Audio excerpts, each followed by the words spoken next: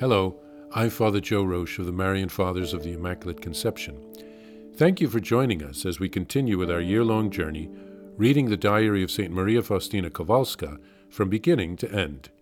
Today we take up from where we left off, beginning with diary entry number 811. When I entered my solitude, I heard these words. At the hour of their death, I defend as my own glory every soul that will say this chaplet, or when others say it for a dying person, the pardon is the same.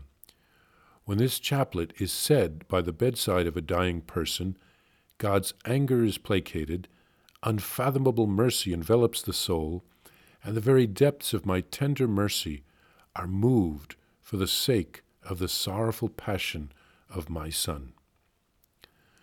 Oh, if only everyone realized how great the Lord's mercy is, and how much we all need that mercy, especially at that crucial hour. Today I have fought a battle with the spirits of darkness over one soul.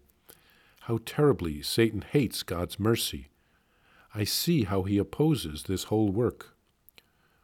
O merciful Jesus, stretched out on the cross, be mindful of the hour of our death. O most merciful heart of Jesus, opened with a lance, shelter me at the last moment of my life. O blood and water, which gushed forth from the heart of Jesus as a fount of unfathomable mercy for me at the hour of my death, O dying Jesus, hostage of mercy, avert the divine wrath at the hour of my death. December 12th, 1936. Today I only received Holy Communion and stayed for a few moments of the Mass. All my strength is in you, O living bread. It would be difficult for me to live through the day if I did not receive Holy Communion. It is my shield. Without you, Jesus, I know not how to live. Jesus, my love, today gave me to understand how much he loves me. Although there is such an enormous gap between us, the Creator and the creature. And yet, in a way, there is something like equality. Love fills up the gap. He himself descends to me and makes me capable of communing with him. I immerse myself in him, losing myself as it were, and yet under his loving gaze, my soul gains strength and power and an awareness that it loves and is especially loved. I know it knows that the Mighty One protects it. Such prayer, though short, benefits the soul greatly, and whole hours of ordinary prayer do not give the soul that light which is given by a brief moment of this higher form of prayer. This afternoon I had my first open-air rest on the sunny veranda at the sanatorium. Sister Felicia visited me today and brought me a few necessary things and some lovely apples and words of greeting from our beloved Mother Superior and dear sisters. December 13th, 1936, Confession before Jesus.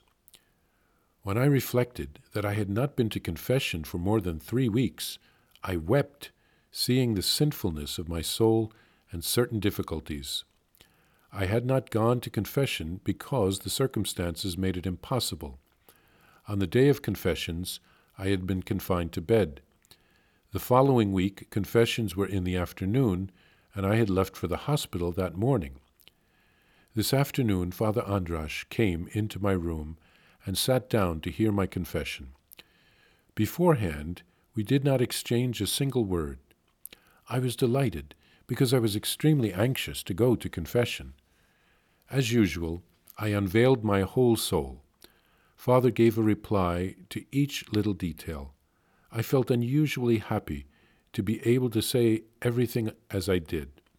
For penance, he gave me the litany of the holy name of Jesus. When I wanted to tell him of the difficulty I have in saying this litany, he rose and began to give me absolution.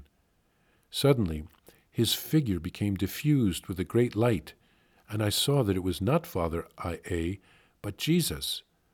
His garments were bright as snow, and he disappeared immediately.